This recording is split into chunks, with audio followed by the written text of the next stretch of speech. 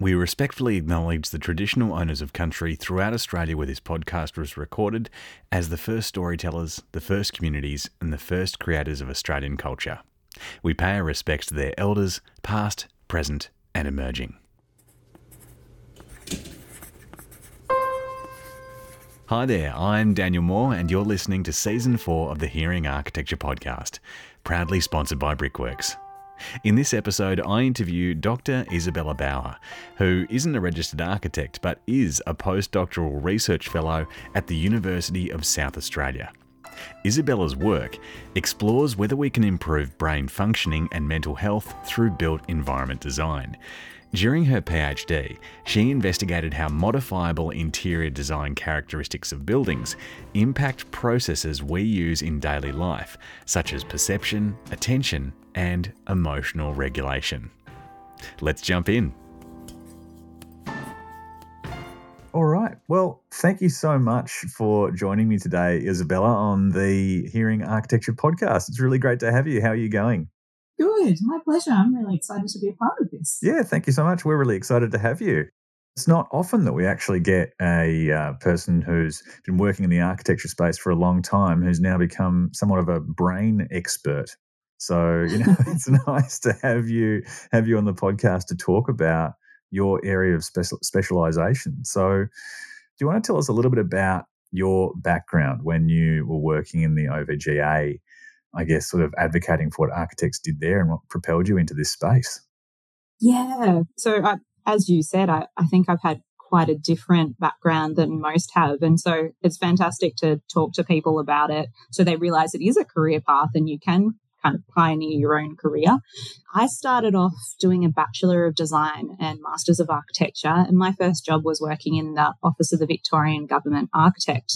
And I couldn't have asked for a better first job for the exposure of how important the built environment is and policy, and realizing that it's not just about becoming a practitioner, that you can become an advocate and a policy maker, but also that you can become a researcher about the built environment too. So when I was working in the OVGA, we were looking at what good design is, and we did a series of publications, not your traditional academic publications, I will say that. Yep. I learned that architecture publications and outputs are far different than science publications and outputs as well. Yeah, one probably more of like a marketing side of things, and then the other one's like very, much more visual. Yeah, right. Yeah. So I apologize that my research outputs these days aren't as visual. I try and illustrate them as best I can. I feel like it's the superpower I got from doing architecture, that I'm really great at visualizing things and doing beautiful figures for presentations, which my science peers perhaps don't have that same advantage that I have for communicating from architecture. That's a bit of a side deviation there. So we were looking at built environment design, what good design is, and we had a series of publications.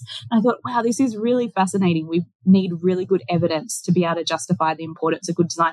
We know that good design is important, but sometimes it's really difficult to convince other people unless there's some sort of health or economic and other kind of gains that we can clearly articulate to others as to why it is important we invest the time in designing good built environments. And it does seem like common sense. We spend 80 to 90% of our time within the built environment. So to me, when I realized there wasn't actually that much research out there on the impact of the built environment on our physical health and psychological health, mainly psychological, because we'd started doing a bit more research of urban planning, transport, staying active within the built environment, and how those kind of things are really good for our physical health. But then in terms of mental health and understanding how a space might be affecting cognitive processes like perception and attention and concentration, there really wasn't anything out there. And I was like, oh, this is a problem. We need this evidence. One, so we're designing these spaces to optimize these functions, but two, also so we can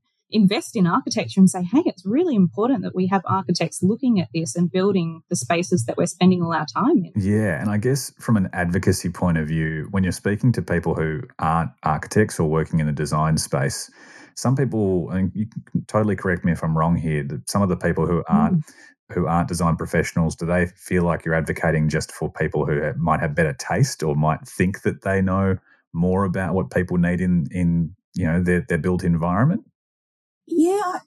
When I came into this space, I know people don't understand the term architecture as well. So there are a lot of people, when I said, I came from architecture, they're like, oh, so brain circuitry and like the connections within the brain. I'm like, oh no, like the buildings. Yeah.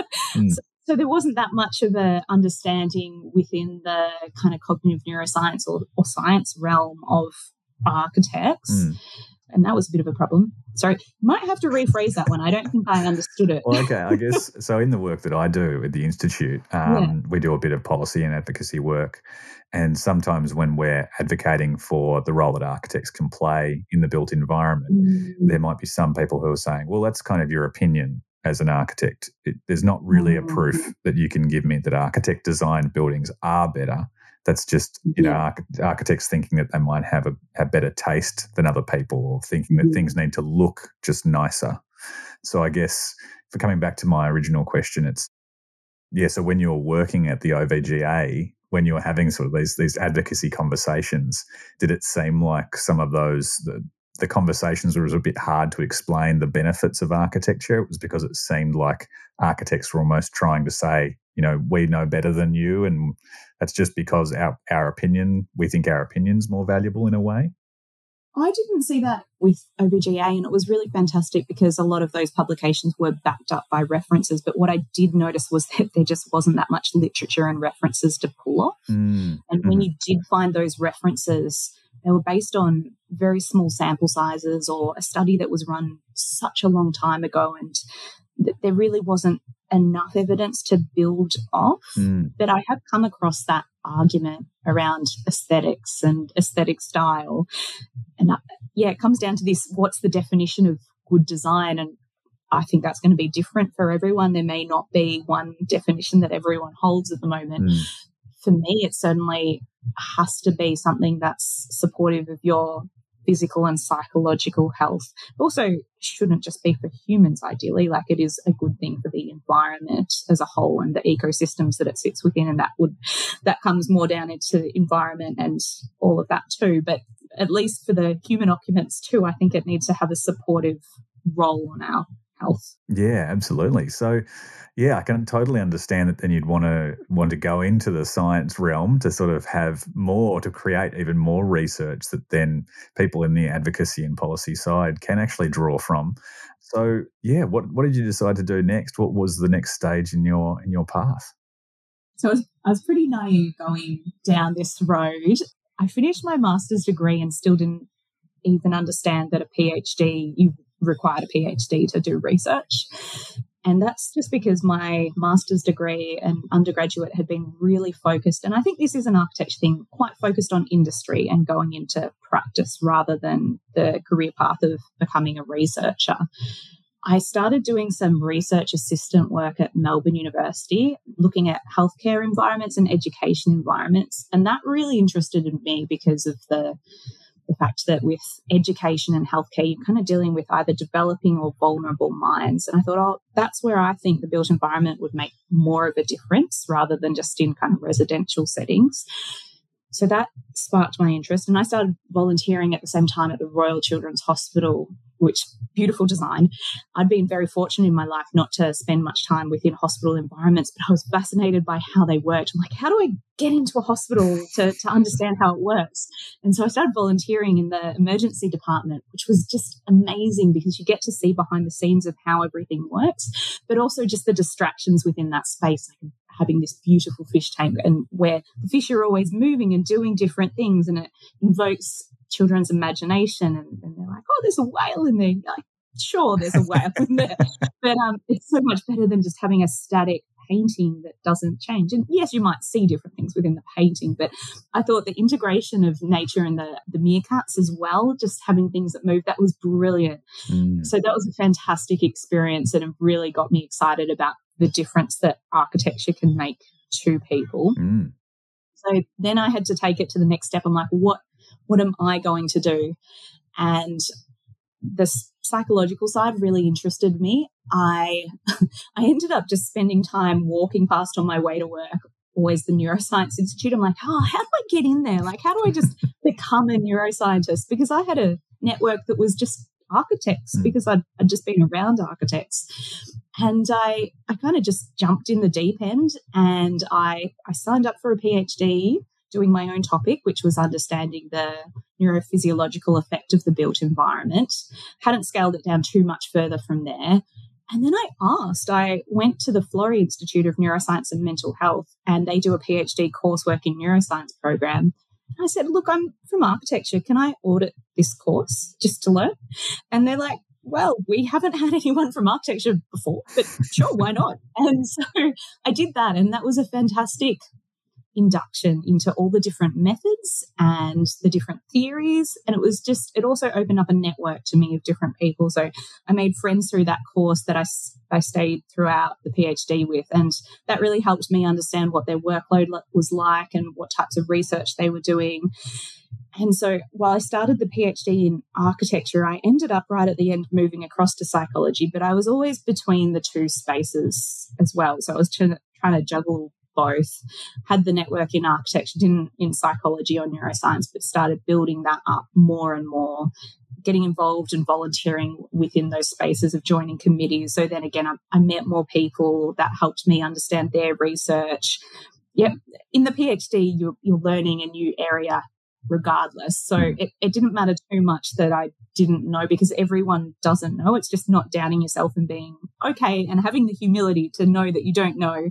There's so much you don't know, and you just need to keep on learning every day and challenging yourself. Yeah, wow. That sounds, definitely very interesting, because you had such a well-rounded background in architecture, and you'd been working in the OVGA. So, I can understand that the network would have been in sort of one of those architectural silos that we sometimes talk about in architecture.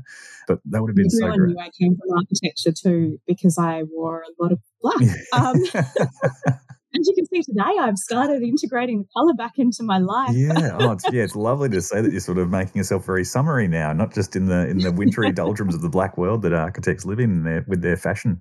So that's great. And so I guess in that sort of space of wellness in architecture, where architecture, when it's designed to allow for better natural daylight or natural ventilation, or also having other ways to stimulate your brain, like the meerkats or the amazing aquarium, is that sort of stimulating the release of endorphins? I'm not sure exactly what you would do then to measure how the kind of the benefits of that would actually help wellness.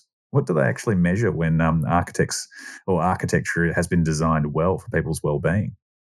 It's a great question, and I'm going to go back and clarify and say, with my PhD, right, so the built environment is so complex. There are so many factors happening.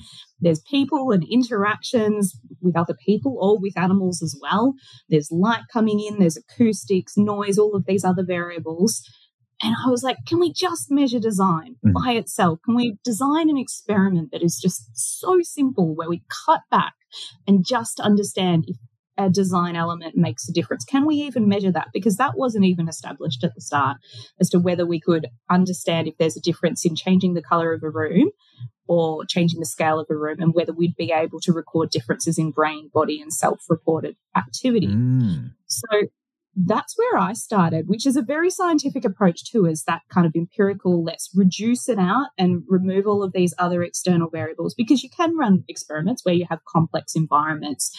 But for me, and perhaps this is just a little bit of how my brain works and my personality, while it's interesting to go, the natural environment's different than an urban environment and there's different brain activity, I want to know why.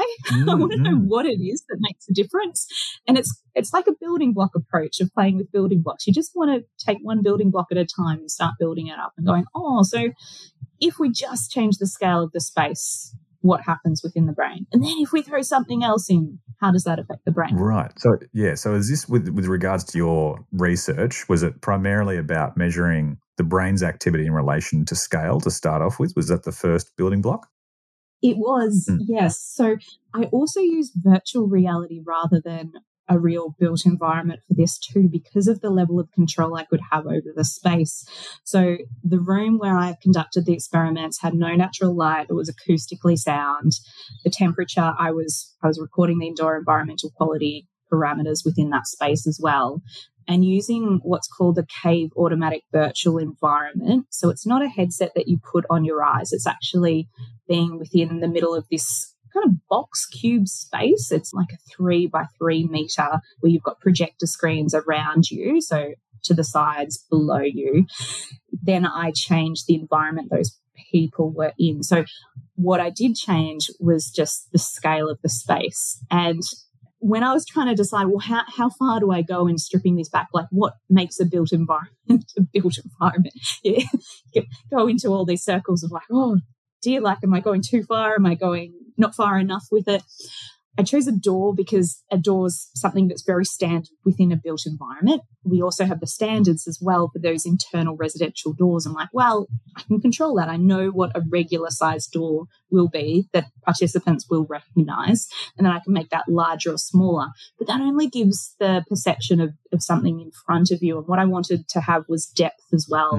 So I added a chair into the experiment. So it was simply an indoor room that had a door, a closed door, by the way, as well, because people are like, oh, is it an open door? And then what are you going to look out onto? I'm like, no, closed door, nothing more than that. And a chair. So you had that perception of depth as well. But when modelling the chair, I was really picking like, well, it can't look like a kitchen chair, or it can't look like a lounge room chair, because then that's going to give context into the experiment. People might think about their memories within those spaces as well. Because I don't want to be testing the impact of context, like being in a hospital room, because that might trigger negative emotions. I just wanted to understand if it was scale. So I changed the scale, and I also changed the colour of the walls. So I changed them from white to blue. Blue I chose, again, because we're so contextually primed to colour as well. You think of traffic lights, you think of warning signs too. But what you probably won't think of when you're thinking of like the dangerous ones is a blue sign. And that's because of the way the eyes perceive colour and the wavelengths. Blue's not as good as a colour like red or yellow for being able to detect quickly and clearly. So as a result, blue's not used to indicate something too dangerous. So I was like, well, at least we have the least amount of priming to the colour blue. So I'll use that. And then when trying to use blue, so when you think about colour, you've got hue, you've got saturation, and you've got lightness. So all these other variables to play with as well. I thought, well, the most scientific thing to do would be a pure blue, which is just bang on. Like, I'm trying to think of how to describe it on an audio. Now you've got to use your fan deck skills from architecture.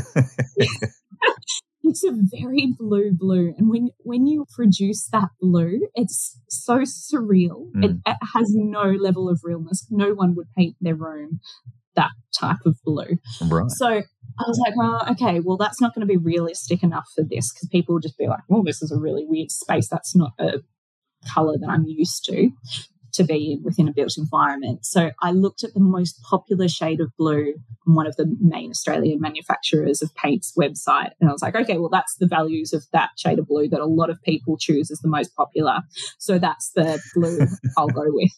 That's not the best. That's a compromise from a scientific point of view. And I had to put that as part of the paper. It was a compromise, but it did need to be realistic. Yeah, wow. Okay, so you've got this door in a room that's blue, and we're trying to take out all the nostalgia and memory and all those other things that can come into perceiving this door. So what were the results? What did you actually measure, and what did you find out? Yeah. So a couple of things, apart from also recording the indoor environmental quality in there, I did extensive background on the participants too. So I was trying to understand if their personality and experiences in the past also affected the results, because perhaps with scale in particular, imagine if you've grown up in a city that's high density where scale is naturally smaller, is that going to affect you too? So I was looking at where participants spent the most time growing up. I also looked at their personality domains. So that's the big 5 indicators, which is conscientiousness, agreeableness, extroversion, openness. And I'm obviously forgetting one right at the moment, which always happens when you try and list things out. So first they did this pre-survey. Then it takes quite a while to actually set up all of these biometric methods too. So putting on electrodes on the scalp. I had 64 electrodes. Each of them has to be in the right space on the head as well, so it's consistent. And then I had sensors on the hands, so they were recording galvanic skin response. So that's your sweat response. So that's a good indicator of arousal. Also looking at respiration. So they wore a band around their sternum, which recorded their breathing, and also their heart rate variability, which is an indicator of stress too. So imagine you're kind of sitting there, you've got quite a lot of sensors on as well. Then the last thing was self-report. So we had a model, and it's a pictorial model as well. So it's based on having 3 domains within emotion. Mm-hmm. So you've got P for pleasure. So that's kind of like happy to unhappy. A for arousal. So that's feeling quite dull to feeling really jittery. And then the last one, D, is dominance. So feeling quite submissive within the space to feeling really powerful and large within the space. So it wasn't just a happy, sad kind of one. It was more of this systems one, which had been backed up by other research. So they were then exposed in randomized order to the different scale conditions. So whether it was an enlarged room, a smaller room, or the control-sized room. And then there was also the color condition. What they were doing within the space was just sitting there, nothing more. So just sitting down for 2 minutes. 2 minutes because we also were tracking how long is too long to be sitting within the space before you started getting bored as well. So they're allowed to move around to have their head moving around a little bit to explore the scene as well. And what we found, which was exciting, was that within the scale conditions, when participants were in large scale, so in the really big space, and if you think about this, like think of being in a big exam hall or being in an auditorium or something like that. Not that it was that large, but think of that's what I mean by enlarged space. A type of brain activity occurred in the EEG recording, which is usually involved in concentration performance. So think about when you're writing a hard report or doing a crossword. And that was interesting because we wouldn't expect that type of brain activity to come out when you're just potentially just relaxing within the space.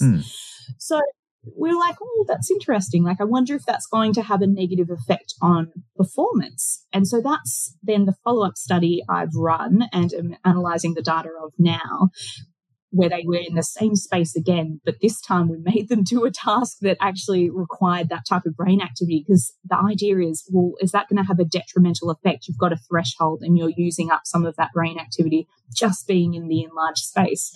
And I was like, well, there's obviously applied examples of that in real life already happening with students pre-COVID. We're sitting in examinations, and I remember my own undergraduate examinations, sitting them in huge basketball courts. I know I didn't perform my best within those spaces. I'm like, oh, maybe I can blame the architecture for my examination performance. Yeah, really interesting to see the data. That wasn't the only reason I chose to do that, but it is a funny story, isn't it? So that's what I'm also analysing. I'm looking at examination performance data from 2011 to 2019 of undergraduate students. I've got about 15,000 data sets where students sat examinations either in a huge exam hall or within a classroom environment to have a look at what their performance was like. Those results will come out later this year, so that's really exciting. Yeah, right. So does that include data from the same students in various spaces? Yeah, and I should clarify that. So we know that there would be a correlation. Well, there's other research out there to suggest this. So also, it's kind of common sense that your coursework score will be indicative of your examination score too, because that really kind of comes back to what's your studying style, habits and things like that, and how much are you invested in doing well within the course. So that's a covariate within it, that there is going to be already a relationship between your coursework performance and your examination performance. But what we're linking is where they then sat the examination. So taking into account this is their coursework performance, how does being in an enlarged space versus in the classroom space affect you? Right. Okay. Wow. So, yeah. So what has that meant then moving forward? Does this mean that we can just say big spaces slightly more stressful or small spaces slightly more cozy? How can we take this research now and start to understand how it can potentially influence the way that we design? Yeah, I think it's a really exciting time because it's showing that we can measure these things, but with the huge caveat that we are not there yet. This is very basic research. I wouldn't want people to go out and change all of these things yet, because we just don't have huge studies, and we don't have studies from other parts of the world verifying this. Ideally, I'd love to see within my career us getting to almost the clinical trial stage of trialing the impact of these different built environment interventions on people. So yes, it's still very experimental work because, as I mentioned, controlled building block approach, only building it up a little bit at a time. And you might be in a blue room and go, oh, that's going to increase my happiness. But then you might have an awful coworker sitting next to you, or you might have been bullied in a blue room in the past and have a negative experience about that. So we just don't know enough about those other factors and how they interact with the design elements yet to say we know this definitively. But I think it's really exciting, because I didn't think coming into this we'd be able to find that just changing something so small and changing it in such a controlled way that we'd be able to detect the difference. The other thing is that the self-reported activity was different to the brain activity and the body response. Oh, wow. So, and that's really important for us, because how we evaluate buildings at the moment, we do post-occupancy evaluations and we ask people about it. I'm not saying that's not an important thing, and it absolutely is a really important thing, but the fact that participants weren't self-reporting that their emotion was changing, yet what we saw in the brain and body were signs that the emotion was changing. It's interesting. This could be happening before we're consciously processing that it's impacting us. And so it is really important that we're aware that our design is making a difference, even if people can't tell us that. And perhaps it's different people too. Some people might be more aware of their surrounds and more aware of how that's changing their physiology and how they're thinking than others. Or it might be that our self-report measure that we used just wasn't sensitive enough to detect that. But definitely requires that further research, knowing that there's a difference there. Yeah, wow. It's absolutely fascinating. So do you want to just explain for myself and other people who are listening at home, and if you don't know this, we can move on. It's totally fine. But what parts of the brain were actually stimulated while people were undergoing this experiment? Yeah, no, that's a great question. I'd love it to be such a simple answer too. It's really not, because the brain is very complex. And so there's all of these different parts of the brain active. I wrote a number of papers on this, and one of them was about functional connectivity. So that was actually the parts of the brain talking to one another too. So think of the brain as this whole interconnected series of neurons. So you've got these, and just going back to science, because sometimes it's always good to go back to the very beginning here. So you've got these neurons within the brain, and it's creating this tiny little electrical message as it sends a signal to the next one. They're all connected within the brain too. So while we have lobes, like we have the frontal cortex, and that's involved in kind of executive decision making and thinking. So you'd expect that to be active during performance and where you have to think about a report or something like that. You've also got the occipital lobe at the back, which is about visual information. So receiving that visual stimuli you're getting to. So you would expect that to be active. On the sides, you've got the parietal as well for the hearing and the auditory side of things.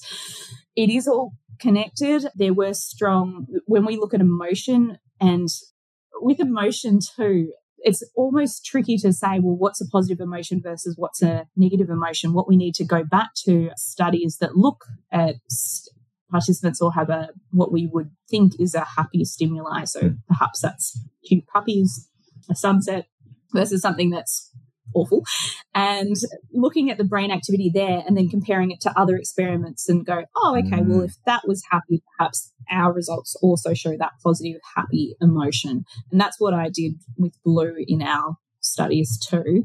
But the activity we were looking at was a high frequency activity known as beta and gamma oscillatory kind of EEG activity, and that was within the frontal areas of the brain. So that's why involved in the concentration and performance, and why following up in other studies. Yes. Yeah, wow. That's fascinating. So I guess that just means that, would we say that means that architecture is essentially firing off all different parts of the brain, because you have to engage your eyes, it's also engaging your sense, your touch and your hearing, just as you were sort of describing the different senses around the brain? Is that like, it's all kind of firing off, isn't it?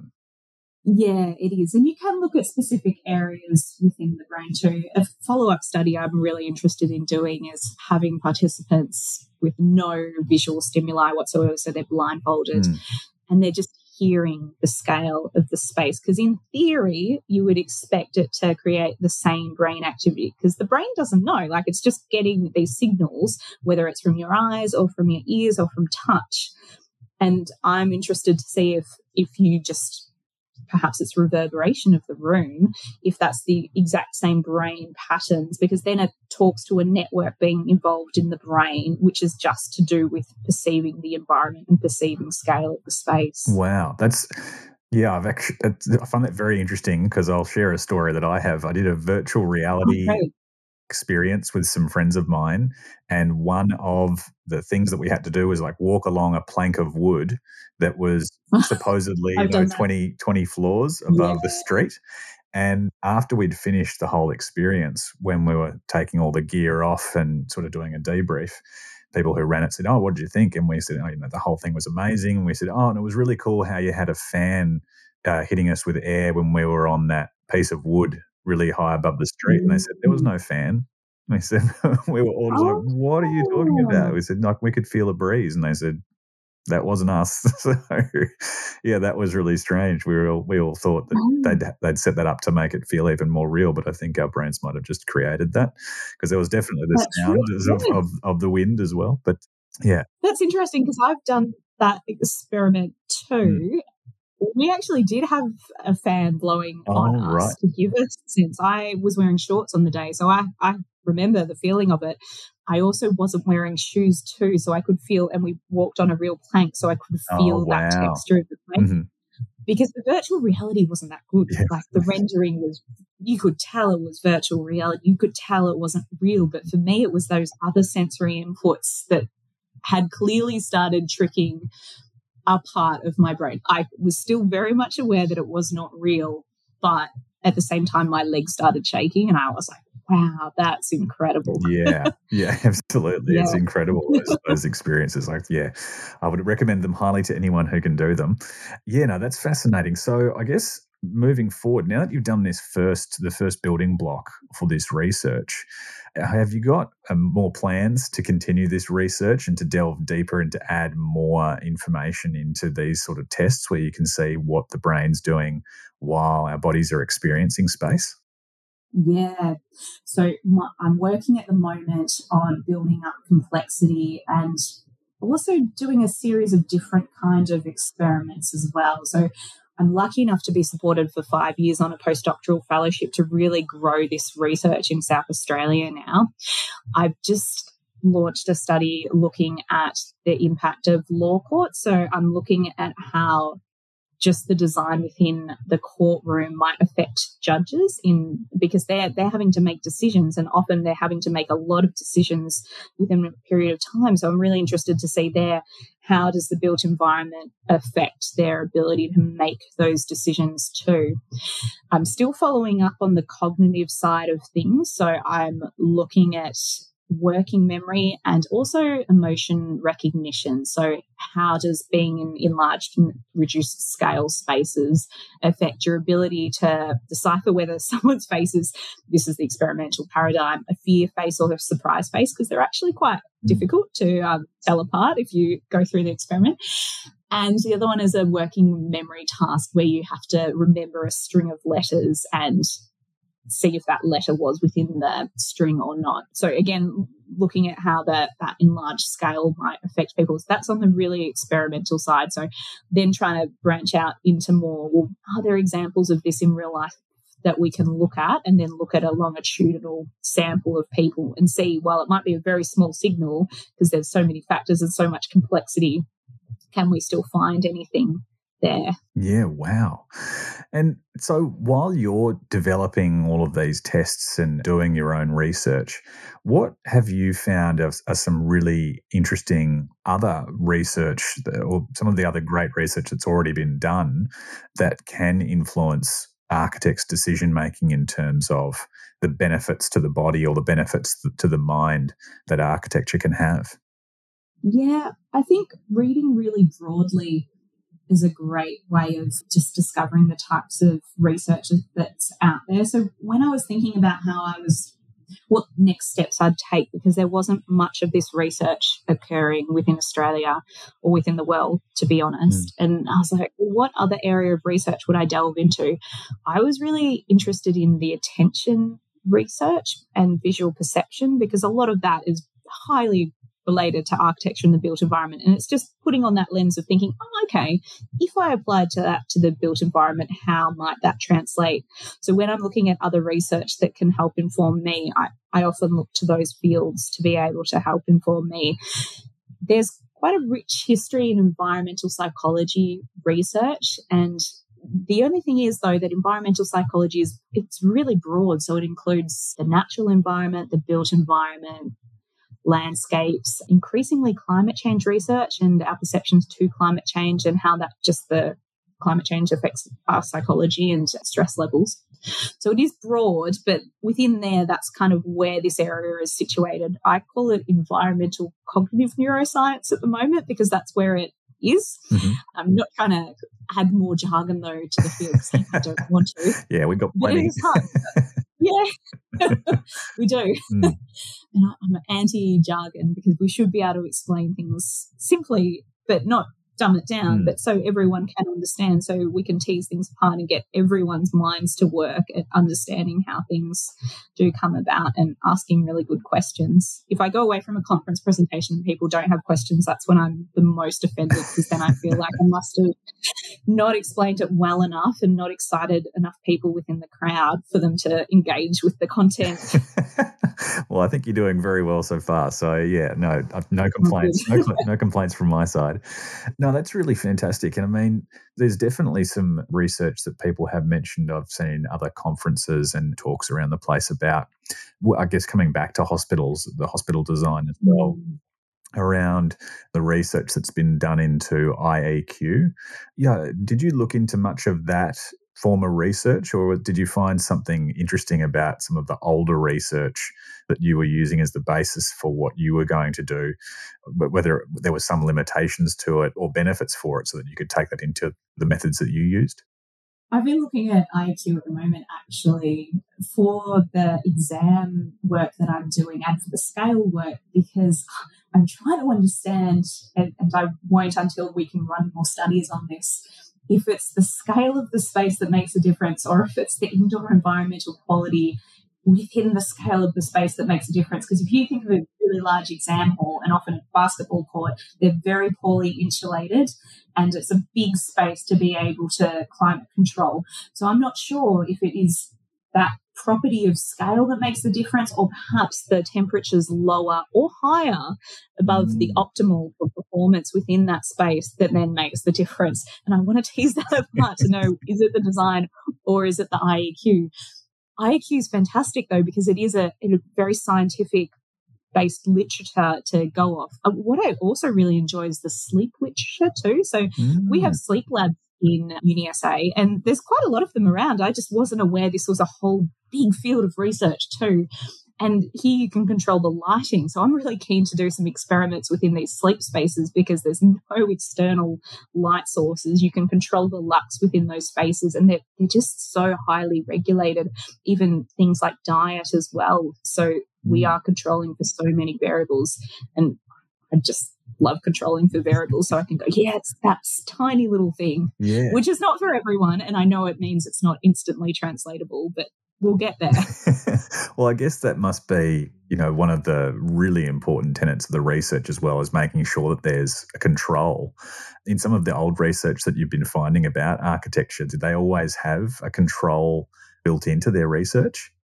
No, and what was also frustrating, and this is actually broader than just my specific area of research, people don't often report the physical environment where they conducted the research. And in psychology, there was a huge problem with this, what we call the replication crisis, because science is science, right? If you find a finding, you should be able to replicate it and it holds. What was happening was we were finding that some of the studies, the results weren't replicable. So we'd recreate that study within a different space, a different lab in a different part of the world, and we'd find something in contrast. And so then you have a bit of a crisis going, oh, do we know what we know? We need to know what we know. And I wonder if part of that is that when we do scientific publications and we report the methods, we're not always reporting the built environment parameters around what was the color of the space and was it acoustically sound. I know I've participated in experiments where it's to do with something completely different, like perhaps it's language processing or something like that, and I'm looking at a stimuli on the screen while my brain waves are being recorded, but the room might not be acoustically sound and I can hear people's conversations and people walking past, and that's affecting my brain activity. So what are they analysing? Are they analysing what they think they're analysing or not? And look, everything's imperfect, and it's possible to be perfect with your experimental design. There's always going to be trade-offs and human errors happen. But it is just considering all of those aspects and trying to make it as controlled as possible, because the worst thing that could happen is that what you found is actually a false result, and that's not something we can build off. So it is important that we do make sure those studies are controlled and that they are replicable. There's not often a push in science to replicate where there should be, because everyone's about, well, let's publish new findings, and that there's a bias of what gets published because a new flashy finding is much more exciting to publishers than someone replicating and saying, yep, that holds. And that's the problem within the academic publishing system, where we need to make sure it's the same incentivization that's seen as a good thing to do. Yeah. Well, I think there's definitely a case for how that's happening in architecture as well, around maybe the arguments that we're having at the moment around Nat Hers and 7 stars, and people saying that maybe passive house is really the best way forward, but the control there is how climates are so different all around Australia and around the world, that maybe what works really fantastic in Europe isn't exactly right for what we have in our dry, arid areas of Australia. So, yeah, having those conversations and actually still being able to say it works really well if you can come close to the controls that we're talking about, which might be super frosty winters and very humid, hot summers. And if you have that in a different place around the world, maybe you can replicate same results. So it's a really, really important thing to be discussing, I think, moving forward.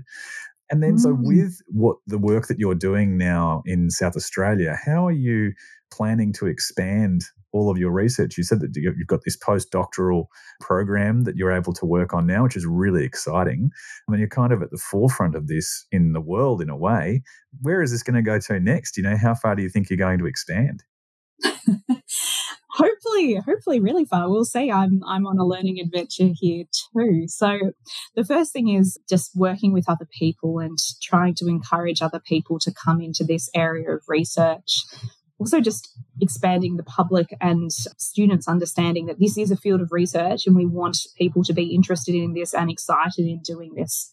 So ideally, I'd love to get to the point within the next 5 years where I'm building up a lab group of students, honours students and PhD students who are also interested in studying this, who come from different backgrounds too. So like I've come from architecture and I'm in this space. I'd like to see more people do those and be supported to have those moves if they'd like to as well. It's really important that we have both sides represented. So environmental psychology isn't just psychologists looking at it, but it is people that have a different training background in built environment, because they'll bring a different perspective and lens to the research too.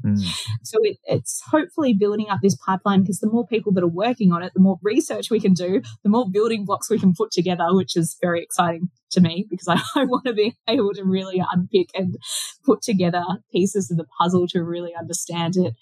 My blue sky dream, but this is the end of a career, perhaps not even my career, is that we get to the point where we would have psychological guidelines for the design of buildings.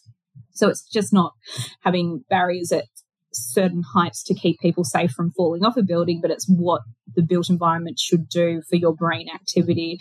And that might be performance driven as well. So you would have different types of spaces for different types of individuals. So taking into account different personalities and cognitive profiles, taking into account the different types of jobs and tasks you might need to do at work, and the different types of interactions you need with other people. It certainly would never be, and I never would expect it. everything's complex. So it would never be this one size fits all environment, but understanding where you might need to go to a different space for a different function and having the range of spaces available for that.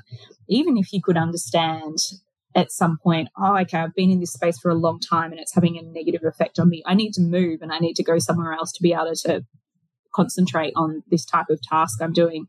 If we could get that could be incredible, because we could optimize. I'm thinking that we could optimize mental health and performance, which would have a huge impact on like reducing the burden on healthcare systems as well, because if everyone's happier and working well and feeling productive, that's terrific. But then ethical questions come into play too. If we can optimize people's performance at their jobs at work, you might think that employers going, right, we're going to build these types of spaces so people are at 100% at all time.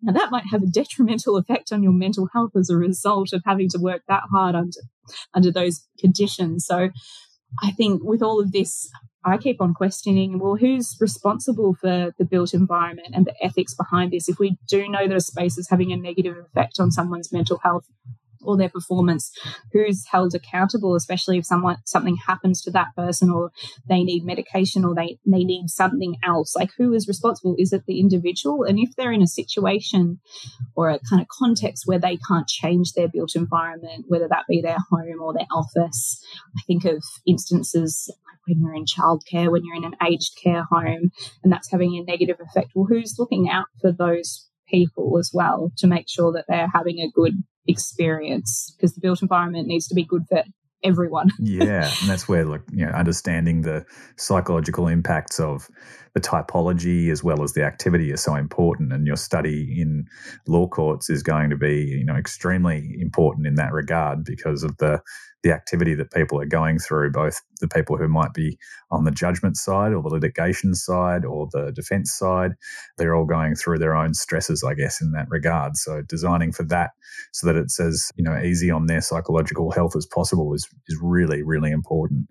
So I guess, getting this into the hands of students, does that mean that we might be seeing a book or something coming down the line in a few years? Or is this something that you're going to trial in the University of South Australia first? And how is that going to be rolled out? Excitingly, I wrote a kids article translating my research for a 12 to 15-year-old audience, which is about to come out, and I'm really excited for that. It comes with a cartoon as well, so I look forward to seeing the cartoon that accompanies it. It was actually far harder than any of the scientific papers I wrote as well, so I got peer-reviewed by children. Yeah, wow. They're not going to hold back, no.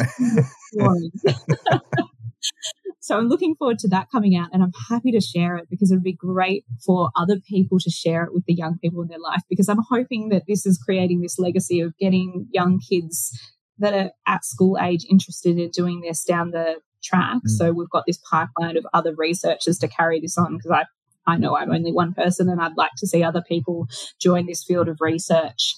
The other thing is, it would be amazing if this type of work was integrated within courses. So I'm thinking within the architecture degrees, but I'm also thinking in psychology degrees as well, to have this environmental cognitive neuroscience understanding.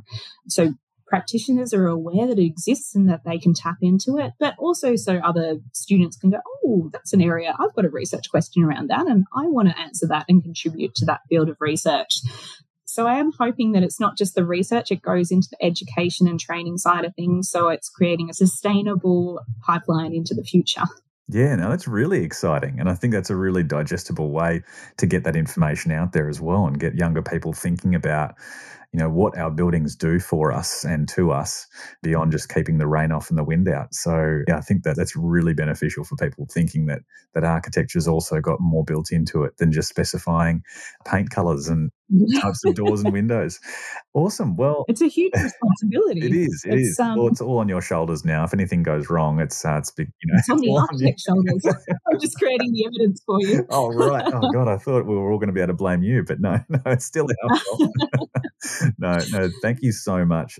All right. Well, so for anyone who might be interested in going into the research space, who might be an architect or someone who's just got an architectural interest or psychological interest in architecture, what would your advice be to those people?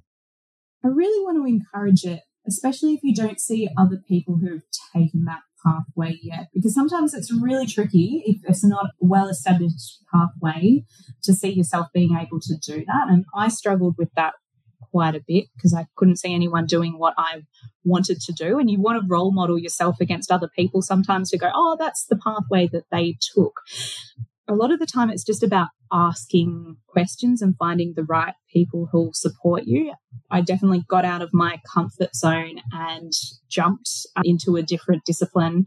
I met with a lot of people. I had a lot of conversations and I tried to find my way through. So sometimes you will come across roadblocks, but you have to just keep on pushing and going, oh, I think there's another way through. And so I feel like my career's been very much that of finding alternative ways through, because when I was in year 12, I specifically wanted to combine my love of science with design. I went to the careers counsellor. I was like, well, I want to do science and design. And she's like, it's just not possible. You can't do both. You need to do one. And because I was quite good at design, naturally, I was good at hand drawing. I got a lot of encouragement from people around me, like, just go into design, do architecture. That really suits you. But I really liked science so much. In fact, in Year 12 design, I was listening to biology podcasts while sketching and doing my design work, which was incredibly nerdy because other kids were like listening to the radio and pop songs to help them with their design. But for me, science helped me. So I just want to get it out there that you can go and do a different area, because that's what research is about, and especially about combining different disciplines. That's where the really exciting stuff happens, because you get insights from other fields that other people haven't had because they've not been exposed to those other fields. There definitely are barriers to it still, but I think we can break them down, and I think it's becoming increasingly recognised, the value of being at the intersection of disciplines. Yeah, no, I think that sounds fascinating, and I've spoken to a few people who are interested in doing a PhD and in their particular area where they've got a column A, column B kind of interest like yourself.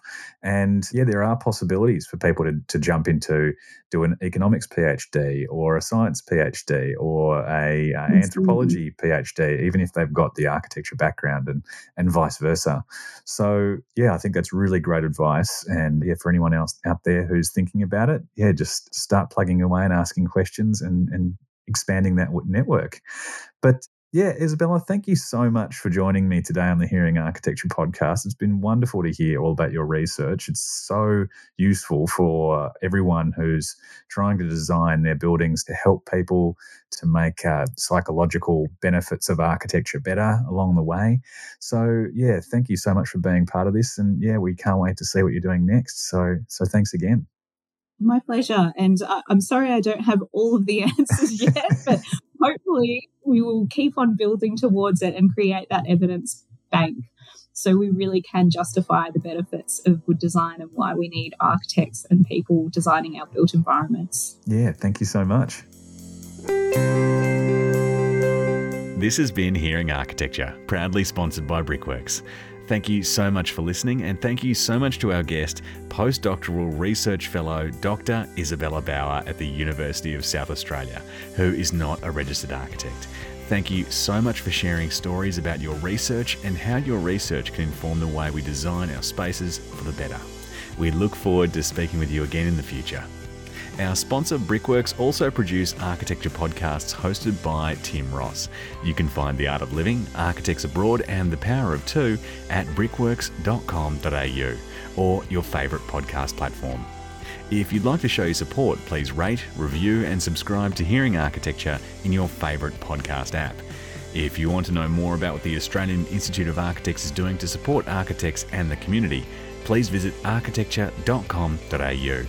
This is a production by the Australian Institute of Architects Emerging Architects and Graduates Network in collaboration with Open Creative Studio. The Institute production team was Madeline Jenkins and Claudia McCarthy, and the Imagine production team was Daniel Moore.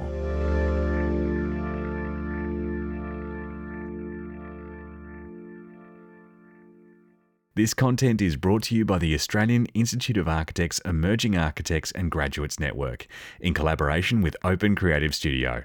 This content does not take into account specific circumstances and should not be relied on in that way.